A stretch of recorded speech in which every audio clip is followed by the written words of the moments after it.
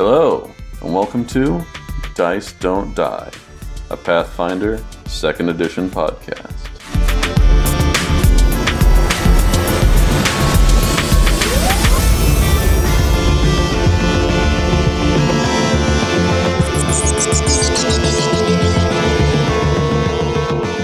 Hello, and welcome to another episode of Dice Don't Die's Deep Dive. Tonight, we're talking about the Advanced Player's Guide. So folks, crack open that text, breathe in that new book smell, and let's talk about Pathfinder. I'm Chad, and tonight, I'm talking with Beth. Hello. And David. Hey everyone. Sarah couldn't be here tonight, but she wishes she could be. So before we get into the APG, let's take a little detour into some of the recent adventure paths. Okay, yeah, I was about to say, the APG is only one of 4 topics tonight. Okay, I just wanted to get a little taste of what we're doing tonight. Yeah, and that was probably smart, because now that I've said we're covering 4 new products by Paizo, I'm sure I've lost a couple. Everyone else has run away. This is intimidation now. That's probably fair. So, I wanted to start tonight with 2, quote, smaller products.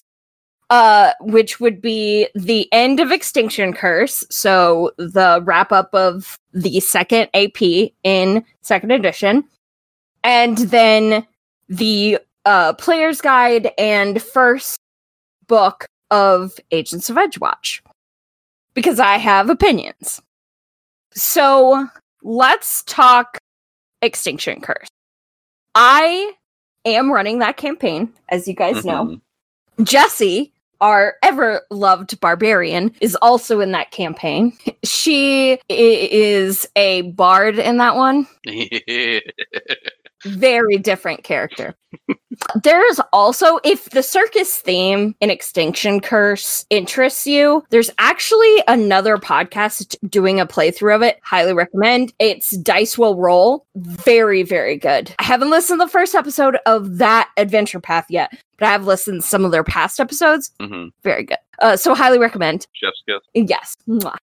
Overall, I've read most of the books, 1 through 6, and the Player's Guide. And I think it was smart of them, Paizo, to have the circus be an optional thing.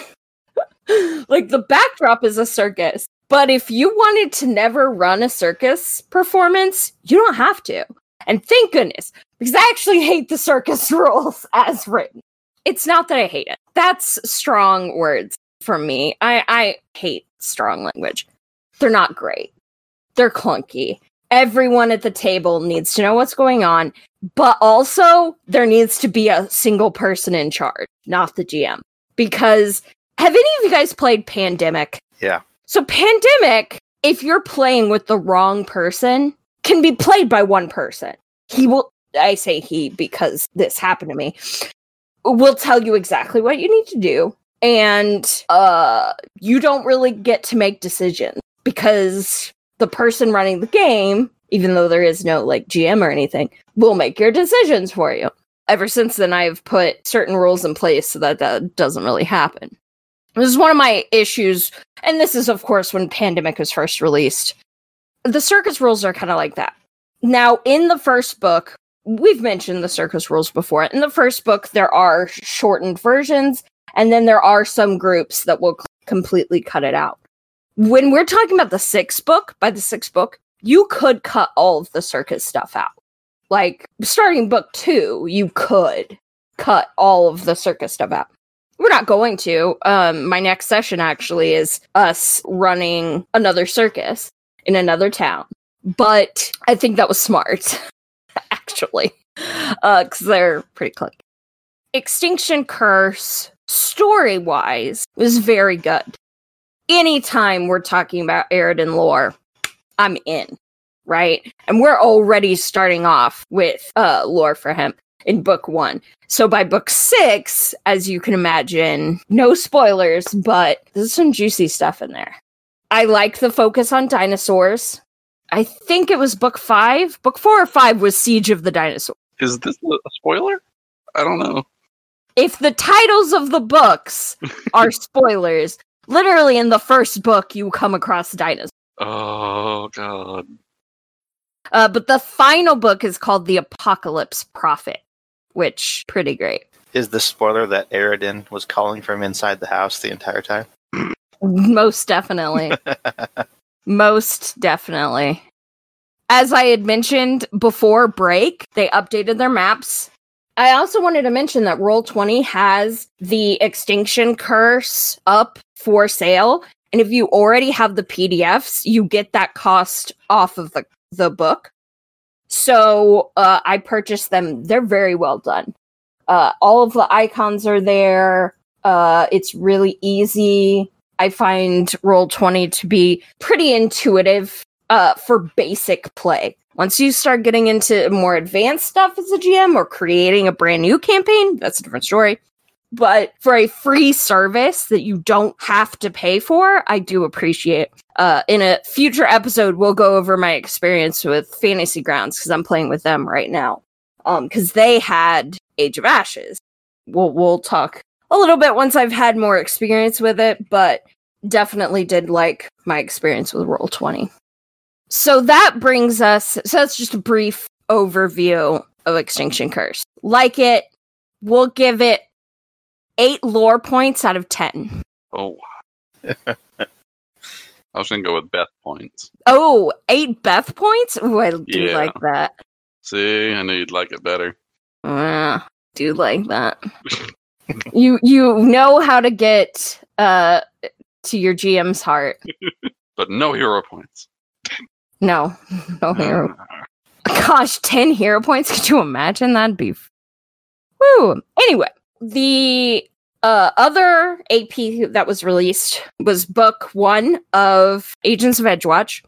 Player's Guide was released, and then a few weeks after that was the Adventure Path. I have had a chance to look through them both. I know we have talked about the thematic elements at a very surface level.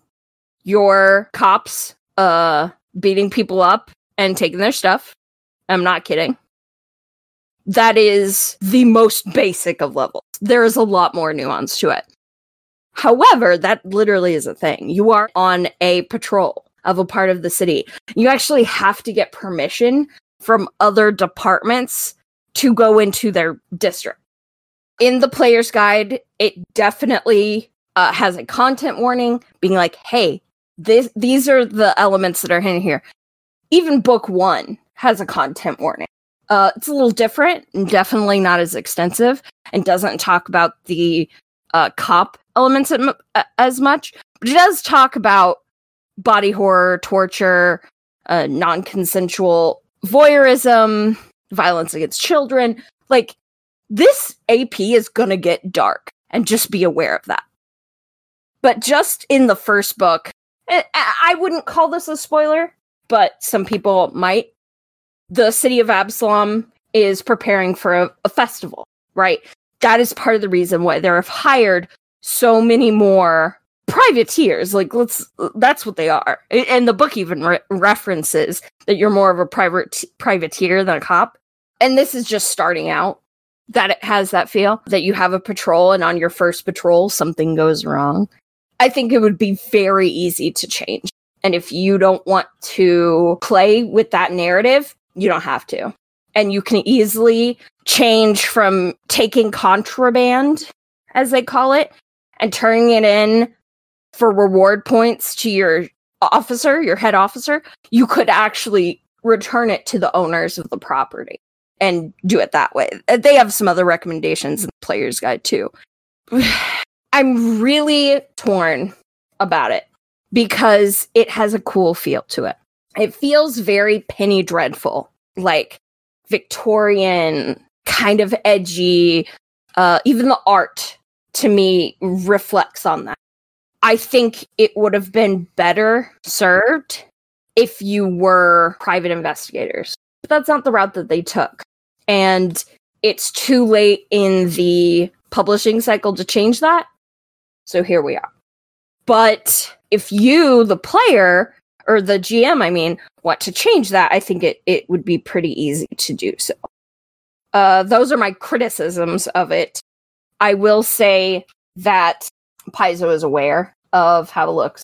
It is aware of the problems, and that is definitely why they rewrote some of the player's guide. So, that helps. I hope moving forward that they continue to include better content warnings than they have, because the content warning in the player's guide was substantial. We're talking 3 paragraphs, where the one in the actual campaign was 1 paragraph. And again, does go into that.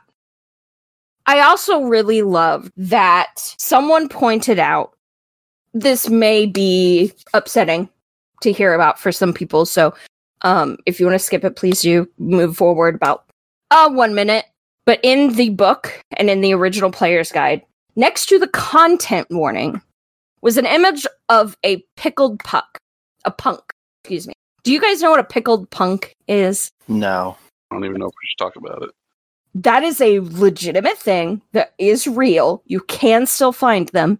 In Victorian England were very popular, but they were fetuses that had been pickled in jars, preserved.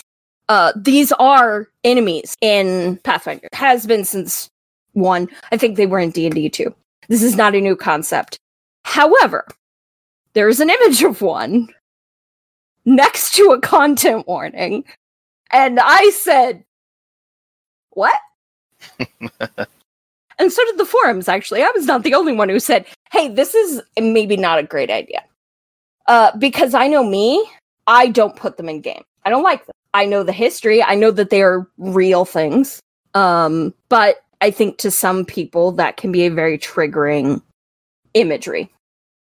So they saw this on the forums. They saw a couple people mention it and said, you know what? You're absolutely right. And took an adorable hamster instead.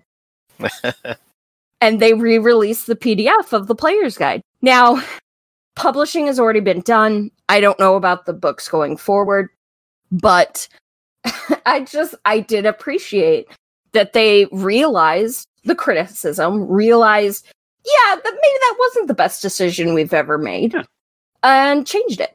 The hamster's adorable, though. Maybe a guinea pig? Hey, Ryan, is that a hamster or a guinea pig? It's a guinea hamster. We're going with that. It's absolutely adorable. I loved it. I love that they changed it. Good on Paizo.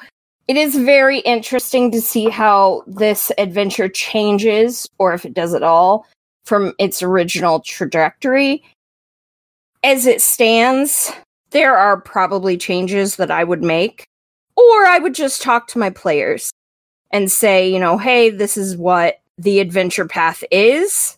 I wouldn't allow somebody to play an evil or malicious character. I just wouldn't. Not in this campaign. And it's not just the police officer content. There's other content in there too. Like I said, there was already a content warning on this.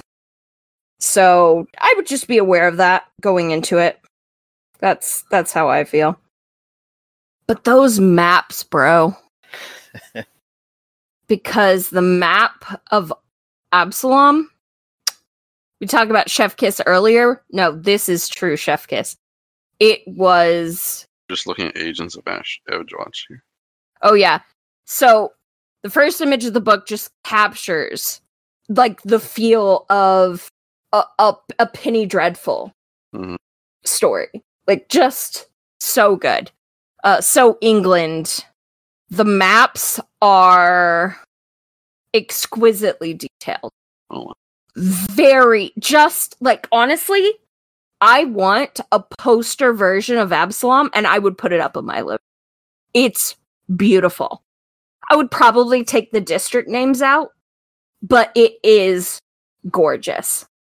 Love it. I just absolutely love it. And not just that one, but when you talk about the interactive maps for the campaign, when you buy the PDF, they include the interactive maps. which means that you can like take map tags off so you can show your players. You can take the grid off for people who don't use the grid, things like that. Highly detailed, perfect resolution, which we know I've complained about in the past. Just wonderful. I honestly think the maps are the best part of the book so far. And I've read most of it. It's very, very well done. I also think that it's a good AP. If you're looking for something dark, something a little more investigative, something that takes place in a city, because again, you're not going to be leaving Absalom very much. So just be aware of that. I'm sure that at some point they'll have some sort of dungeon delvey book, because they normally do. All of the books kind of have at least one. Not all of them. But yeah, I'm just really nervously excited about it. And where they're going to go with it. And I understand that they couldn't delay publishing of it, but kind of understand what they did with it. And I'm glad that they changed the player's guide. So that's kind of my overview of the Agents of Edgeworth. My recommendation is that you play an entirely Shuni cast and make it more of a Scooby-Doo adventure. So, funny enough, I sent you this, so I know you saw it. Somebody was talking about all Shunis being bloodhounds for the AP, and I just absolutely love that. And then, David, you want to tell everyone your glorious joke? I mean, it's not even my joke, because this goes way back to, like, 90s public school, make everybody comfortable with police officers. McGruff the crime hound, take a bite out of crime. So if you all play Shunies, one of you better be named McGruff. That's just law at this point. As with all APs, just be respectful, talk to your players, set expectations. If somebody goes overboard or does something that you're not comfortable with, call them out. And if you feel, I don't want to call them out in this exact moment, I don't feel comfortable with that, message them later. Be like, hey, what you said made me really uncomfortable. Be honest with yourself and with your players. That's the best advice that I can. Absolutely. And I will also say, as a GM, it's the hardest thing that you can do. Is when somebody makes you personally feel uncomfortable, or another person at your table, and then you have to address it. It's hard. It's not easy, but you still have to do it. You have to address it. Just shout it. This is Beth's GM corner. Now you know. Dun dun dun. All right. Anyway, I guess let's talk about what we're actually here for. Not me drooling about a bunch of APs for 20 minutes. Those are fun. They are fun. But let's get into the AP. And I'm actually going to preface this by saying we're actually only going to talk about half of the APG. But we'll get there. Just trust us. We're going to break this down by chapter. I got some critiques. Got some positives. Got some negatives. But let's talk about the new ancestry options, because they're so good. So we got Shuni, right? Like that was something we got a couple months ago. It was great. So because of that, you know what we had to get? Catfolk. You can literally be cats and dogs living together, mass hysteria. About time. I really like the heritages for catfolk. Obviously, you can have claws, you can go hunting, you can be from the jungle, but also you could have 9 lives. What's more perfect than that? You can try to kill me, but you'll have to do it another 8 times. I will say, I'm not a huge fan of some of the artwork in this book. And that definitely includes the second cat in the catfolk section, who I think his leg is broken. Or at least it might be. I just don't like how it looks like he's just giving everybody a thumbs up. Oh, on his knife? He's like, yeah! gonna take this dagger and just jam it into you while giving you a thumbs up. No, like, honestly, it's not even a right angle. It's like a 45-degree angle on his lower leg joint. It's upsetting. Like, legitimately. Just saying. Next, we have kobolds, who, I don't know if you guys know this.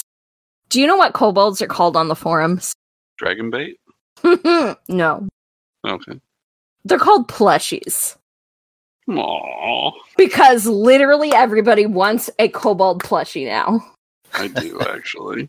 Paizo, if any of your employees are listening to this, it is my right as a human being for you to produce one of these. Please, now and forever, I need it. Anyway, I love them. The release of the bestiary I have been wanting. Oh yeah, people are obsessed. Anyway, they're adorable. Their heritages are also cool, so you can be cavern, dragon scaled, spell scaled, strong jawed, or venom tailed, which is my personal favorite. Because literally, you can have a venomous tail. I love it. I'm so excited. They're pretty great. Also, I like the artwork for them. Both the introductory one as well as the caster that they have listed on page 16. Great. All for it. Wonderful. Next, they have the orcs. Not as excited for them, but they look pretty cool. What I am excited for is the fact that we have orc feats that half orcs will qualify for. So now we have more options for the half orc. That I'm excited for. So you have Badlands, a deep orc, a hold scarred, and rainfall, which is really cool. You're an orc that was born in the rainforest. Very, very, very cool. Artwork for them, good. No complaint. 6 Beth points out of 10. Right? No. I would say 8 Oh, Beth okay. points. 8 out of 10 Beth points Beth points. for both the kobold and the orc. Then we have my literal favorite. See, I honestly thought I was going to be excited about the catfolk, not the ratfolk. But here's what you may not know about me. I played a ratfolk for like 2 years in Rise of the Rune Lords. Mm-hmm. They're great. She was sassy, and I loved her. Also, I think they're pronounced yokai? Yokai? Not yokai. I think it's I think I Yoskai. pronounced him Yoskai, but Anyway, that is what they are called in Starfall. mm-hmm. And the rat folk are one of the primary races for that. No, it's races in that game. So that's cool. You can be a deep rat, a desert rat, a long snout, which is great, a sewer rat, and a shadow rat. So if I had built my character in 2nd edition, she would have been a sewer rat. And I love it. Well, now I just have to make one of these as an inspector, and then I can play out the Great Mouse Detective. Yes. Oh, 100%. 100%. Also, the artwork for the rat folk, 10 out of 10. Couldn't even be better. So good. Next, you have the Tengu. Not super excited, but still pretty great. Which, those of you guys who don't know, Tengu are humanoid crow creatures. Yeah, they're from Power Rangers. We've been over that. And we have been over that. You can be a Jinx Tengu, a Mountain Keeper, which sounds suspiciously like a Trapper Keeper. Just gonna put that out there.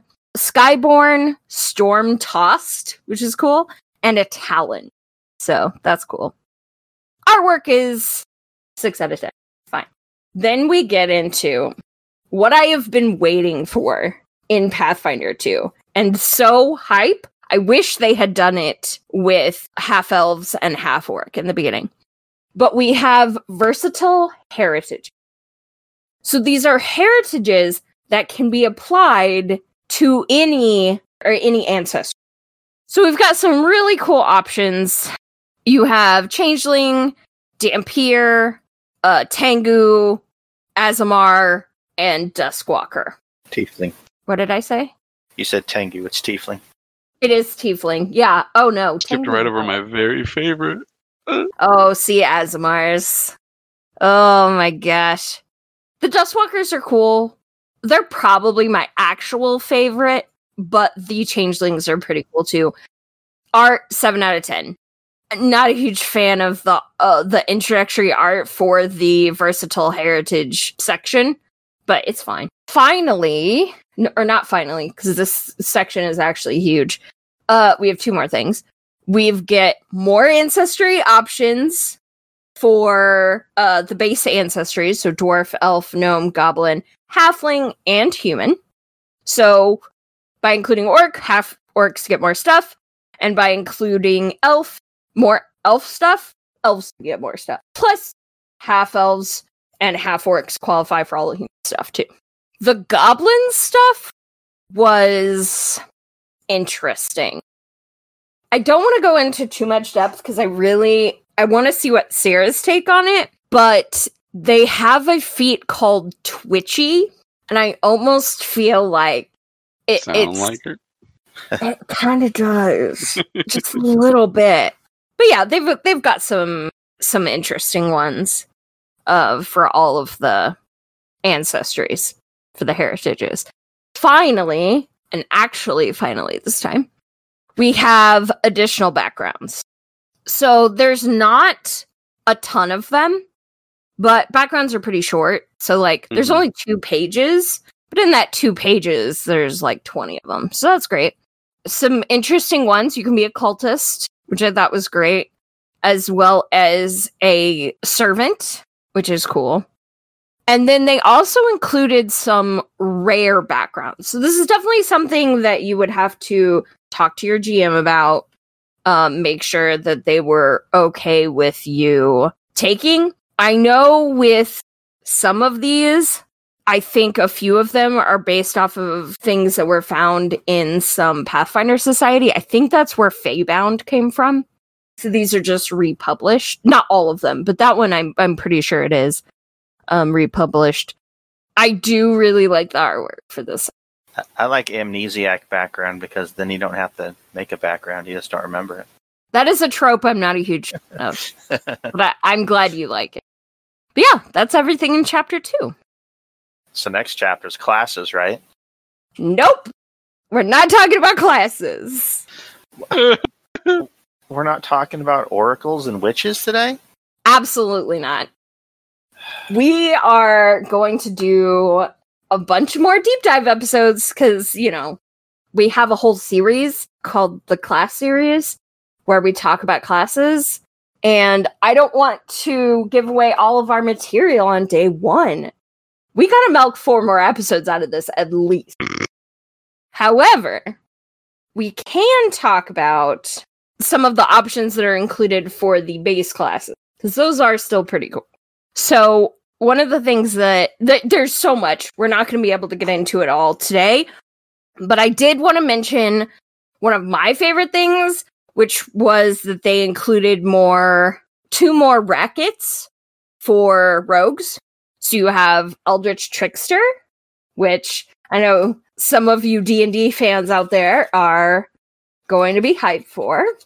And then another one called Mastermind, which for Agents of Edgewatch, I'd really like to see some sort of Mastermind rogue in that. I think that'd be cool. Now, I don't know if it's in there. I have not seen it. Otherwise, I wouldn't mention it. But it would be pretty cool. Like, not gonna lie. Was there anything that you guys saw for the classes that you liked? I liked on the monk class, they basically added I think it was the Zen Archer style. Yes! Yeah, they made it a monastic stance, which I thought was an interesting choice, and I think it works really well. Okay. And then they also added in a few different key feats that really mirror Avatar: The Last Airbender, in my opinion. Okay. And then Wizard had one that I really liked, Split Slot.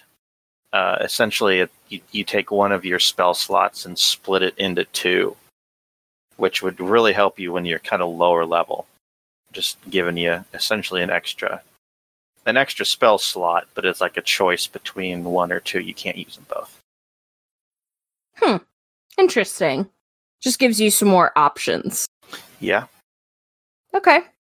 I can, I guess I would talk about the champion. of course.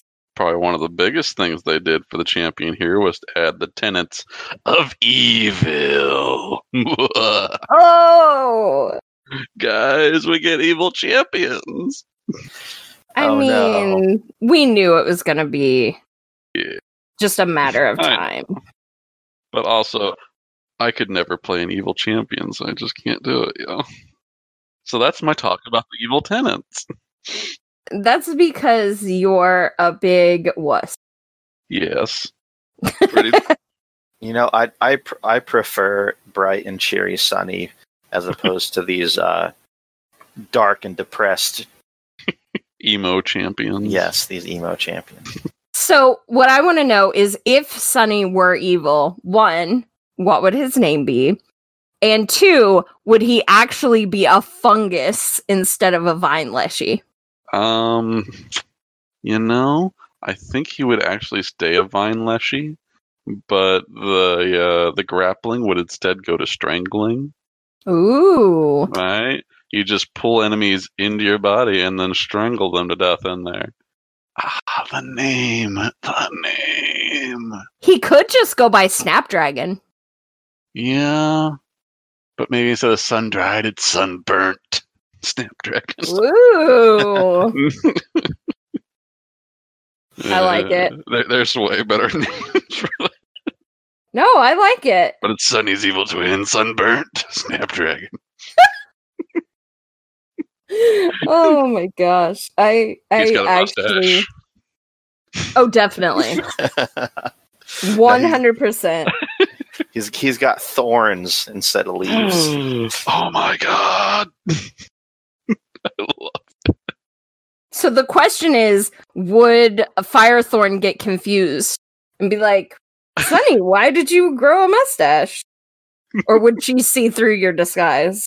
It all depends on the actual personality I would adapt for that character. Yeah, you're gonna have to build this for me. If I would be bright and sunny, but still like murder people, I don't know. This is terrible. All right, So let's move on. I'm gonna move on from this for sure. But I'll put a pin in it. Right. We did get some more animal companions and some more familiar abilities. So that is really cool. You can have a tree sapling as your animal companion. Ooh. Not sure how that works, but sure. I love it. All right. And then something I kind of want to mention in the specific familiars section, or no, it was in the familiar abilities, excuse me, was the art for the fox. Because it's creepy, y'all. It's so creepy. I don't think that fox is alive. Oh my god. Oh, that's a spirit fox. Is that supposed to be a kitsune? Kitsune? Maybe. Kitsune? But I can't remember spell it right. I've always pronounced it as kitsune, but I don't know if that's actually correct. It's a demon fox right there. All right. Yeah, anyway, it's terrible. No, I'm not a huge fan of it, actually. But there are some really cool specific familiars that you can get, which I'm always been partial to the fairy dragon. I actually had a wizard that had a fairy dragon at one point. So love that. But also you can have a spell slime, which is just a booger. I'm sorry, it's not actually just a booger, but it is. It's an ooze. It is in fact an ooze. It's just stuck to your shoe. Quick note for animal companions. One of my previous characters I was going to play was going to have a bat for an animal companion, but they didn't have bats at the time, so we were going to change a bird to be basically a bat companion for me. Now they have a bat. They do now have a bat. I'm so happy. Oh my gosh. I'm glad you're happy. I love bats. All right.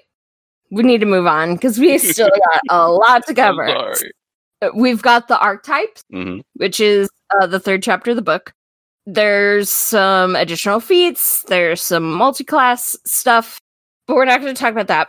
I just want to briefly, each of us pick one or two archetypes that we really like. Reminder, archetypes work differently. So they have prerequisites. They are a feat that you take. You apply them to the class that you're in. That's how multi-classing works. That's how archetypes work. They're a feat that you take. They apply to your class. You have to meet the prerequisites, but that's it. With that said, I want to talk about the dandy. Yeah, you do.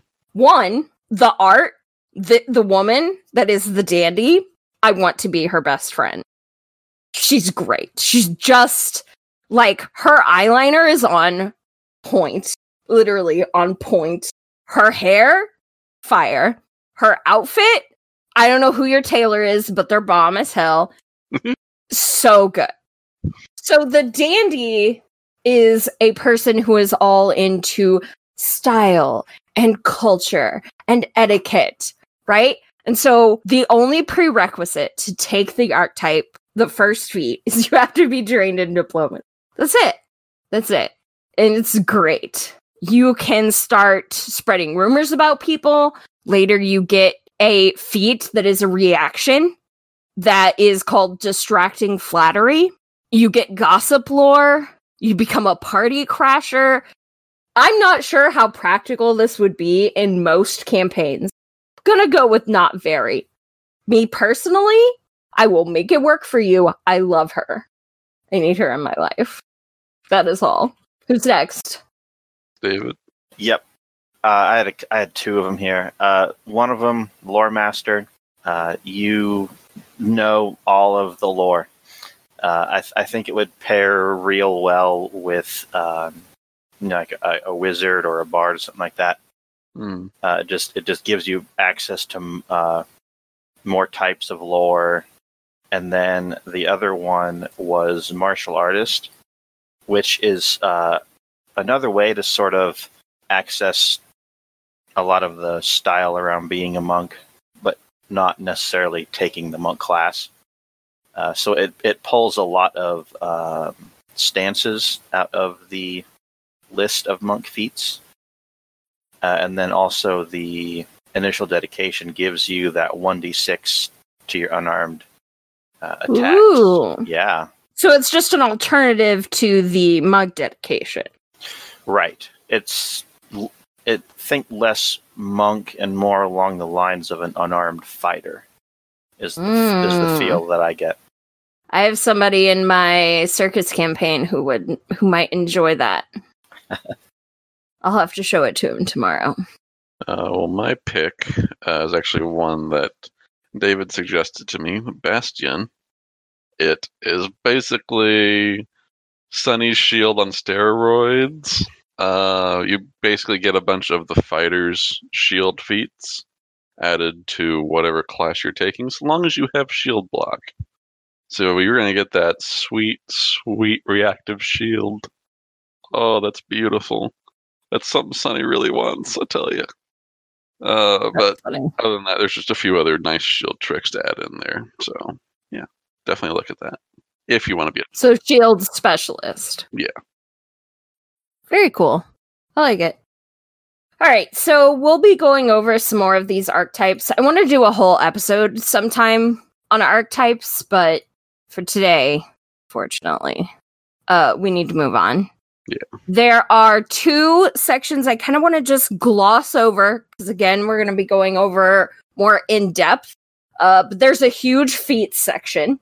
Some really neat ones. The one I wanted to pull out was a level 3 feat called Skitter. Where you can crawl up to half your speed.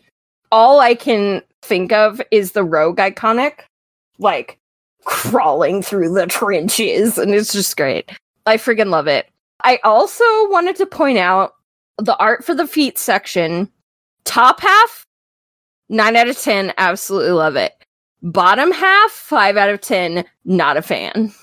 I think they're supposed to be lizard folk, and I'm not a huge fan of it. This book, like, normally I can only rave about the art in most of the books. This one's really hit or miss for me.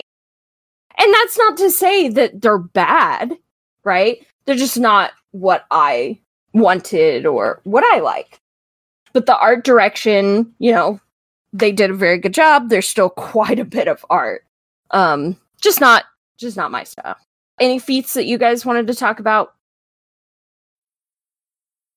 I would have liked to see more general feats, because again, not a ton of them. But lots of skill feats, which is to be expected. I just feel like for a game that's really heavy on the feats, I'm still craving more of them. So, which is going to happen with time. I liked risky surgery. Yeah, I did see that one. That seemed like something our group would do. Please do go on. What is? It's you sort of take your limited knowledge of medicine and be like, you know what? I can figure the rest out as we go. And then when you do a treat wounds action, you can you deal 1d8 slashing damage, but then you gain like a circumstance bonus to your treat wounds because of it. So it's like a trade-off. Like, you know, you're dealing more damage, but you're more likely to get that critical. No. No. You hate it, huh? I love it, but I don't want to do it. We go back to ye oldie times. We're just going to bleed you a little bit here. Oh, yeah, Just obviously. suck on this lemon. Yeah, you'll be fine. All right. Spells, I'm pretty much not going to go over at all. Ah, I'm sorry. I know our wizard wants to go over spells. but aqueous orb. Nope, no, and don't you say another word. Okay. I'm looking Is at you it through Discord. Chad, don't say it. You're not going over already spells. Nope. We're not addressing that. I will make notes and we will address it next time. When we talk about the Oracle, when we talk about the Witch, we're going to be going over a lot of the spells from the APG. So I just felt like, so we're not redundant, I don't want to go over it again. There are quite a few focus spells in addition to regular spells that all classes can use, not just Witch and Oracle. There are more rituals and rules for rituals, which is pretty cool. Don't want to get into it because we still have to talk about another book. However, there is one final chapter in this book that I did want to briefly mention, and that is the items. This is just more gear for your character, right? However, there are two things I wanted to mention from this. Two new weapon traits, which are really cool. There's concealable, which they added for this because they added a sword cane. Because of course they did. Well, the Inquisitor needed it, so... Of course. No, they needed it. Obviously. Duh. But you also have a concealed sheath, which gives you the concealable trait. So, I'm here for it. And then ranged trip. Just let that wash over you a bit. Like a boa. Yeah, exactly like that. Or like a net. Beautiful. There's a lot of really cool... I wouldn't say a lot. There are some more equipment in this book, which is pretty cool. The other one I wanted to focus on was the Tengu Gale Blade. So specifically for Tengu. We are going to pass over alchemical items for the most part because our alchemist is not here. But crystal shards. That was for Sarah. They're pretty great. I really liked Leaden Leg, especially because I feel like a goblin named it. But essentially, it's a poison, or a... Is it a poison? Yes, it's a poison. That you lose control of your extremities. That's good. Good is not the word I was going to use. Good to use against your enemies. So you make your enemies go boneless. Yeah. So then you paralyze them and slit their throat. Like, it's just terrifying. But we're gonna go over alchemical items when Sarah is here, for sure. Because I feel like she will have a lot to say. And I just feel like we can't talk about alchemical items without our alchemist. Also, they included snares, which are really cool. So they're simple traps to damage your hand. I don't know how practical that's going to be in play, but we'll see. I'm really interested in them. So we'll see how that goes. I know we didn't talk about a ton of stuff, but that book is huge, guys. It's so good. Please go buy it. Please tell me what you think of it. And we will be covering the classes in a later episode. So what did you all think about the Advanced Player's Guide? I need it. I loved it. I downloaded it the day it came out. I've just spent so much time poring over the spells. Which is sad because that's the part I skipped. Yeah, I know we'll get there. We'll get there. So, funny story, I was on vacation the week that this was released, and I don't buy many physical books anymore, so I was just going to buy the PDF. So I literally had to drive 45 minutes into town, because we were camping, to buy this book, and then download it so that when we went back out to camping, my husband could read it. I was too busy playing card games with my cousin. My 8-year-old cousin is really into King of Tokyo, which I know is an older game. Not that old, but it's not like a recent release or anything. But he is obsessed. And this is the first time I have seen him since Thanksgiving. So it's good to see him. I socially distanced from everybody else but my family. So that was a lot of fun and well-deserved, but unfortunately did not get the book right away because of it. So we've got negative 3 minutes to talk about Lost Omens Legends, guys. Perfect. So we're going to make it quick. Negative 3 minutes just means we have to talk backwards. Oh, how do you feel? All right, Chad, you're cursed, and no. I'm just going to be quick. Go buy it. Is that enough? No? We need more than that? It's really good. It has so much fiction in it. The art is phenomenal. It follows up on characters that we haven't seen in a while. Just so good. There are some character options that fit into that and are pretty great, but a lot of it, honestly, follow-ups from previous APs, ideas for new APs, tons of ideas for homebrew camp. Good. It is so good. 2 tales that I am assigning as reading assignments to all of you out there. Baba Yaga, really great. It is a story being told to a young child by an older woman and talks about several myths surrounding Baba Yaga. Really, really, really good. So kind of the idea of how character options tie into the tales. With this one, Baba Yaga is a witch patron. So there's rules for that, which just fits so good. And then I'm going to butcher this name. Good.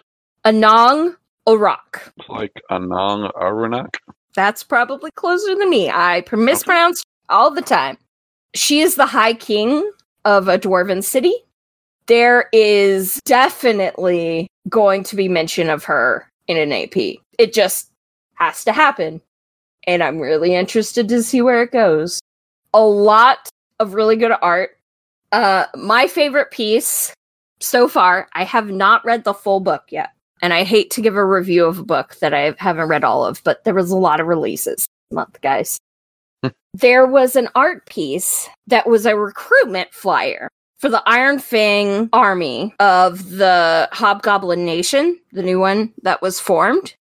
And it was all like goblin tips of how to not freak out humans. Like, look, unfortunately, we have to do the heavy lifting here because they gonna, slaughter. That's what humans do. It's much nicer than that. I'm making it sound worse than it is. But it's a really cool drawing of like an angry goblin and like a goblin who has deliberately like smiled and covered their teeth and cleaned up a little bit. It's just hilarious. This idea of like, okay, we're trying to make friends with the humans. Unfortunately, we have to be the ones who are the adult in the room here. It was just great. Honestly, any of the write-ups of individuals, there's a picture of the person. So another one, and I'm not going to go into too much because spoilers for a past AP, but there is an entry for Arabeth Tirabade. There's no L there. She is one of my favorite characters from Wrath of the Righteous. She's going to be in the Wrath of the Righteous video game, calling it right now. She is awesome, and her artwork is awesome, and her wife is awesome, and I just love everything about her. She is half-orc, by the way. A half-orc paladin, so really, really cool. Wait, paladin or champion? Well, she was in first paladin. edition. Oh, okay. She was in first edition, so she would be a champion now. But in first edition, she was a paladin. Anyway, she was fantastic. For this one, there's not a ton of art pieces that I didn't like. So, and not a lot of criticisms. Like, the stories felt flavorful. They felt like they're setting up. This was the perfect book to pair with the APG. Because the APG is just character options for days, right? Like, of course I want more, but the book can't be 700, 1,200 pages, right? It just, there has to be a limit. But this didn't have a ton of character options. Like, there definitely were some, but definitely not as much as the APG. That wasn't really the point of this book. This is a lore book, and that's what it's meant to be, and that's what it did. It's beautiful. I haven't read all of the entries yet, but I can't wait. It's just wonderful. 10 out of 10 Beth point. Beth tested, Beth approved. Beth tested, Beth approved. I love it. Put that stamp on every product. It's just going on every product? Well, I mean... Well, shoot. Every Paizo product, pretty much. Apples. Beth tested, Beth approved. What? Depends on the apples. Why did she test my apple? Red Delicious? No. Get out of here. That is a 0 out of 10 Beth points right there. Granny Smith?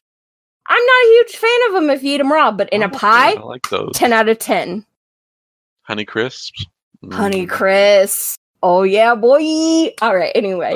Galas, go home and try again. No, I don't mind them, but 5 out of 10 Beth point. All right, guys. We're done. Oh, you have no idea what you've done because I'm never going to shut up about Beth points from now on. All right, guys. What do you think of the products that came out this month? There's a lot of them. I don't think I have enough money to buy all these products. I need them all, though. I just don't have enough time to read through the APG. Not right now. Yeah, that's been my biggest thing. Like, I've definitely read The Witch, like, because of course I have. And, like, that'll be the first class that we do in 2 weeks from now. But, yeah, time is definitely a limiting factor. But very well done. I give the APG 8 out of 10 Beth points. No, 9 out of 10 Beth points. It's good. It's got The Witch, guys. Come on. I can't give it lower than 11 that. out of 10 Beth points. No. It's got rat folk and witches. Yeah, it's literally my character from Rise of the Rimlords. But if you had to pick one, I honestly would say buy Legends. Do it. Buy a physical copy of it, which I haven't, but do it. It's so good, so worth it. 11 out of 10. Beth. Oh, I was about to say, she didn't say it. Somebody else claim it. Nope. 11 out of 10 Beth points. But I think that's all we got for tonight. Chad, you want to take us out? Well, guys, let us know what you think of the Advanced Player's Guide. Do you want to play a witch? Do you want to play an inspector? Or do you want to keep playing a witch like Beth? Do you want to try the Bastion or the Lore Master? Or do you just want to go read some legends? Because now I'm kind of really wanting some of that. Let us know. Until then, just remember, dice don't die. But player characters do.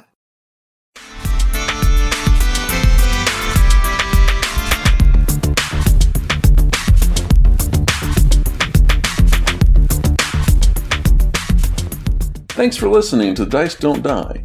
Hey, if you like what we do, please visit us on Facebook, Twitter, and Instagram at Dice Don't Die, or email us at dicedon'tdiepod@gmail.com.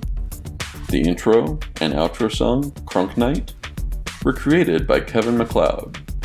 More of his work, and the work of many others, can be found royalty-free at filmmusic.io. Thanks again for listening, and we'll see you on the next adventure.